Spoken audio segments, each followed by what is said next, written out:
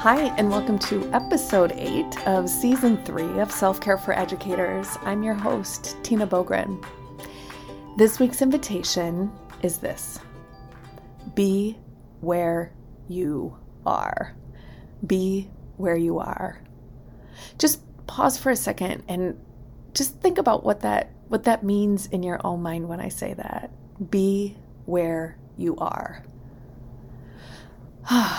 Here's what it means. Here's what I hope you kind of felt. It's like it's a slowing down. It's a pause. It's an attempt to stop the multitasking, which we know is actually a myth, right? We can't actually pay attention to more than one thing at the same time. That really what we're doing is we're task switching, which is exhausting. So I want us to think about, whatever it is that we're doing, let's do that. Instead of attempting to do 25 things at once, let's just do one thing at a time and let's be where we are. So when we are at work, let's be at work. When we are in our classroom with students, let's be all in with students. Let's not try to, answer emails or write assessments or grade papers to the best of our ability. Let's be with students, sitting beside students, working with students, being all in. And then, when we're eating lunch, let's be where we are. Let's eat lunch, full stop. When we are at home with our family, let's be where we are. Let's fully be at home with our families. When we're at a professional development or at a workshop, let's be at that training. When we're with our grade level or PLC or department meetings, whatever the organization that you're in, let's be where we are. And it's like most weeks, this is one of those concepts it's simple, but it doesn't mean it's easy. I've been working on this a lot, as always. I can't ask you all to do something that I'm not willing to try myself. And this is something I've been really trying to work on. And it's been something that I've been asking participants in my workshops to think about at the start of the day. I sometimes jokingly say, let's pretend like it's 1994. I realize some of you were not even alive then, but let's go back to a time when someone couldn't get a hold of us at every single moment of the day, where we could be where we were more easily. When we were at a training, we were at a training. When we were with our students, we were with our students. We didn't have as many distractions, and there's something really nice about that can feel calming. I keep mentioning this idea of rest. Rest is something that at our Educator Wellness Institute, I do a whole breakout session on sleep and rest. And one of the most fascinating parts is the idea of rest, because we get in our head that rest is like taking a nap during the day, which, hey, if we can do that, I'm all for it, but most of us can't. So rest it's literally just a respite, if you will. It's being able to there's all sorts of different types of rest. We can take a sensory rest, right? Where we sit in silence and close our eyes. We're not looking at a screen. We're not listening to anything. There's just all sorts of ways that we can rest.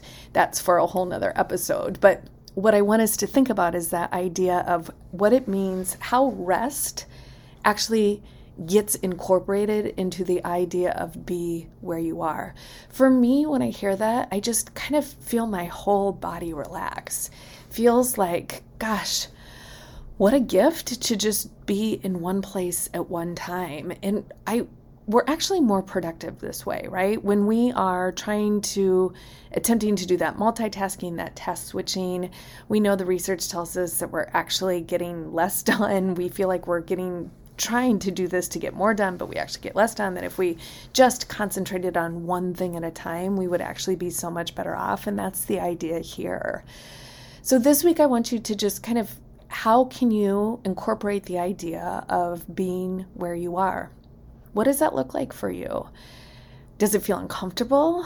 Does it How do you feel? I don't know. There's a whole lot of things that might come up here. We're all kind of different in this realm. So it's the putting your phone away, closing the computer, thinking about when we feel that anxiety because the to-do list is growing and we feel like, oh, I can squeeze this little thing in here and this little thing in here, resisting that urge, and instead here's what I would say, putting the people that are in front of us at the moment at the top of the list. So when we're with our students, we are with our students. When we're with our colleagues, we are with our colleagues. When we're with our friends and our family and our children, we are with them. That itself, oh my gosh, is such an incredible gift. That we're not also checking our phone or answering an email or continually looking down at our watch, that whoever we are with them. And maybe it's not even with another person. It's just us on our own. Well, let's be all there. Let's go for a walk and just go for a walk. Let's not try to check Twitter as we are walking. If we are sitting down and watching TV, let's sit down and watch TV and not try to, look at Pinterest or TikTok videos at the same time.